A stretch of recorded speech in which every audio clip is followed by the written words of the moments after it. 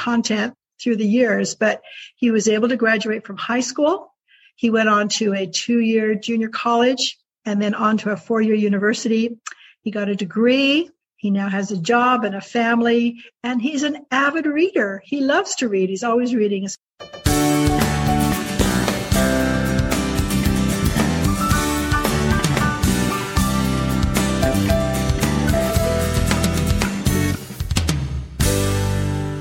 Hi, I'm Dr. Marianne Cintron. Thanks for joining us today.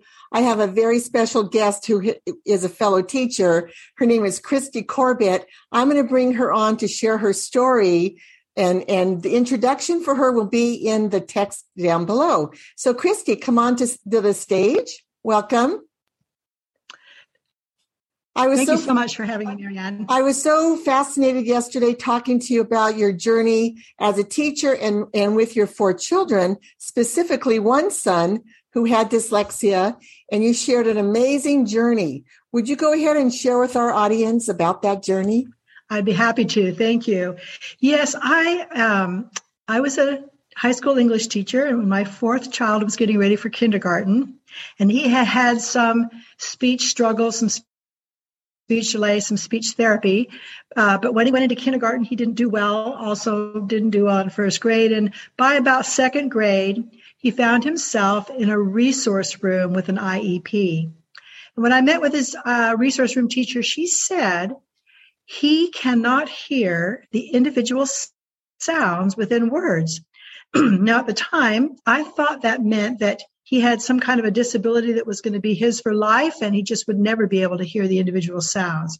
So she was teaching my son to read using flashcards and basically teaching him to memorize how these words looked. Well, there are, 500,000 words in the English language. As you can imagine, he did not do well. And so every year I went faithfully to the IEP meetings, but by 7th grade, he was still decoding at about a 1st or 2nd grade level. Amazing. So I pulled him out and I took him to a private speech and language pathologist. She did some testing, and her diagnosis was that he had a central auditory processing deficit. And she said to me, he cannot hear the individual sounds within words. And I said to her, wow, is there a fix for that? And she said, yes, there's a program manual from the company. And I gave that manual to a reading specialist. And within a year, I'm not sure how many months, but within a year, he was now decoding at grade level. So he needed some extra tutoring, of course, because he lost a lot of content through the years, but he was able to graduate from high school. He went on to a 2-year junior college and then on to a 4-year university. He got a degree. He now has a job and a family, and he's an avid reader. He loves to read. He's always reading, especially history. He really enjoys. So I am so grateful that he got the help he needed. It would have been a different story without that help. That's right. There are many reading programs out there, and we all need to work together to help these kids read. In my opinion, there's far too many kids who are illiterate, and many programs that just, are so competitive. And I also have step-by-step reading, and I use Orton Gillingham. And we have plenty of children to help and all work together. And I'm so glad you stepped up and advocated for your son. Yeah. Would you talk a little bit about what this was doing to his self-esteem when he was in school and couldn't read, and how his self-esteem flipped when he was in middle school? Well, yes. Children don't understand why this is happening to them. I'm sure they look around the classroom and see it looks like everybody else is doing okay but them. And I'm sure they must think, wow, what's wrong with me? And he kind of compensated by being absolutely hilarious. He is so much fun. It was just, a ton of laughs, and kind of honestly tried to kind of be funny and clever and get some attention that way, while I'm sure inside he was really, really struggling. And then later on, after he learned to read, I think it made a huge difference in his confidence. He did okay in high school, probably because he didn't have the background. He'd missed some of the background experience, especially in mathematics. But yeah, when he went on to college, he did well, and he still is just really a fun person, great personality, funny, but now able to just read anything that he puts his hands on. So yeah, I feel for these little guys, and I was trained in this program, and they come often in tears and feeling horrible about themselves. And yeah, it's wonderful to see the change when they finally see that, hey, I can learn to read too. And we talked the other day about, oh my goodness, my mind, we were just talking about the necessity of the multisensory approach. It's just not the flashcards, memorize these words, that kids need a multisensory approach to reading. Would you want to expound a little bit about that? Yeah, sure. Yeah, sure, absolutely. So I tell parents that often what students are missing is what's called phonemic awareness. And that's that ability to hear or distinguish, segment the individual sounds within words. So I always remind parents that a lack of phonemic awareness has nothing to do with intelligence. It really doesn't. These kids are sharp. They're bright. It's more to me like not being able to carry a tune. We would never think because somebody can't carry a tune that's a reflection of their intelligence. Well, you can learn to carry a tune, and you can learn to develop phonemic awareness. And it's a little bit the same way, very direct, intensive instruction, but this can be developed. And in fact, it must be developed in order for a student to be able to use decoding and really learn how to become a fluent reader. So I emphasize that to parents to look for programs that do have the multisensory approach, as you mentioned, that can help students develop phonemic awareness. The other thing I tell parents is please don't wait. I think it's tragic in my son's case. If I just continue to wait, he would probably have dropped out of high school and not learned how to read. I think the schools have great intentions, but their resources are thin, and they oftentimes are just simply not trained in these special programs that the students so need. So I encourage parents not to wait. As soon as you see that your child is not doing well, if they're not doing well by the end of first grade, definitely you want to reach out perhaps and get a special program, special tutor to work with your child. And you did start, you started when he was young. You started when he was first and second grade, but you didn't get that help until middle school. And you're the one that pursued it, and you're the one that helped him. Right. And of course, I wish I'd done it so much sooner, but I had never had this issue in my life before. My other children didn't seem to have this issue. So yeah, so I just trusted. And I think the school met well. We had IEPs, but they just weren't able to deliver. They just don't think they have the training and the time and resources to make it happen. And so I encourage parents to get outside testing. Parents need to realize that the schools are not equipping all their teachers. And even if they send them to a week or 2 weeks, that's not enough because they need that hands-on practice. And there's so much to learn. Yeah. There's many things going on with the multisensory approach to reading. Yeah. And getting the child assessed is so important. If they wait for the school to do it, they could be losing months at a time. Oh, it's really true. We offer screening for dyslexia. We talked the other day about your son. You said now he knows how to read and he loves it. Yeah. So people always ask, does dyslexia go away?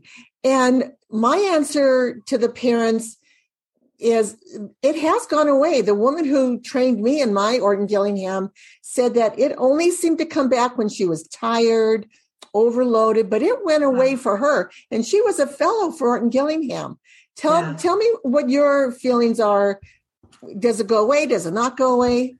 Your experience? Well, it's hard to say. I think spelling is often always going to be quite a bit of a challenge for students who have had dyslexia, maybe more so than other students. But you know what? Once they learn the basics, they develop the phonemic awareness and they learn the basics and they practice, I feel like they can just read and have a basically normal life, graduate from college, become brain surgeons. I mean, their potential is just really not impacted anymore. Even though things may be a little bit of a struggle in their life, reading is not going to be the impact that it would have been if they hadn't, hadn't received the help. So parents need to know, if the kids, the 4 areas where students with dyslexia grow into, being entrepreneurs in the theater and the arts, engineers, and architecture. But if they want to go into medicine, and I have an interview with Tank Thayer, who is a surgeon. He was dyslexic. He shares his journey, but they can be surgeons, engineers, teachers, and they need those accommodations in college so that they can graduate successfully. Yeah, there's fabulous help out there, and kids can do it. They aren't doomed. In fact, they can overcome it, and we need to help them as early as possible to overcome it, and so they can just move forward as regular readers. It's really wonderful that we have the help available now. Let me ask you: do you think your son's dyslexia had a genetic component, or was more environmental? Yes, I think it did have a genetic component. And I'm looking at my grandchildren. I have 4 children. I'm looking at my grandchildren now, and several of them have struggled with the same issues. And they've all gotten the help, and they're all readers. So yeah, it tends to run in families. And often I'll have students that I work with where the parent will say, I think I'm dyslexic, or maybe the other parent is dyslexic. Yes. So yes, it tends to run in families. And you notice that because you're not dyslexic, right? I don't think so. No, I did struggle. I did struggle a little bit in my reading, although I by the end of first grade I was reading. But I think there is. I know there is in my family because I've seen it now in 2 generations. Okay. So it's pretty typical. Yeah, I think it's pretty. And when it skipped your first 3 kids, did it get you by surprise when you noticed your 4th child struggling? I think so. I didn't understand, as parents, you think, what, you kind of a little bit in denial. And that's what I was, kept thinking, oh, it'll get better. And I say this to parents, don't wait. In his case, it didn't get better. In some of my other children, there was a little bit of struggle early on, but they seem to kind of overcome it. But sometimes when it's severe, they can't overcome it on their own. Like it's like carrying a tune. That would be their case the rest of their lives. I worked with adults who had their whole lives been unable to read, but they also learned to read when they finally were able to develop phonemic awareness and get the training and practice that they needed. So it's certainly not hopeless. There's so much available that can help families. That's right. I'm going to go ahead and end this interview because I just want parents to be encouraged to know that you need to advocate early. I have a lot of training videos on my YouTube that give you little snippets of how to help your child at home. And for those who don't know what decoding is, that is reading, the ability to read. Encoding is the ability to write. And so the more kids can read and understand what they're reading, then they're going to be successful spellers. But they need to be reading first. And I want to thank you, Christy, for your time with us. It was very pleasant and enjoyable. And I want people to know that my curriculum is available, and the link will be in this text information below as well. You can find me at CintronDyslexiaHelp.com or go to dyslexia-solutions.com.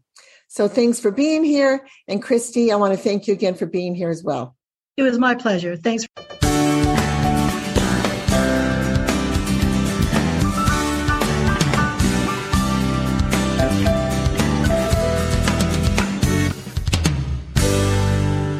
Thank you for listening to this podcast in its entirety. If what we shared today has inspired you, would you please visit our website, dyslexia-solutions.com, and consider making a donation so that we can keep these podcasts going.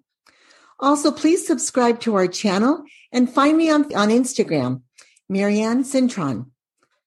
Thank you again for tuning in, and may God bless you.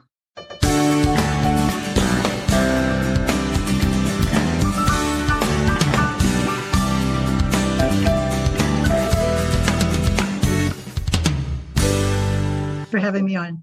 Bye-bye now.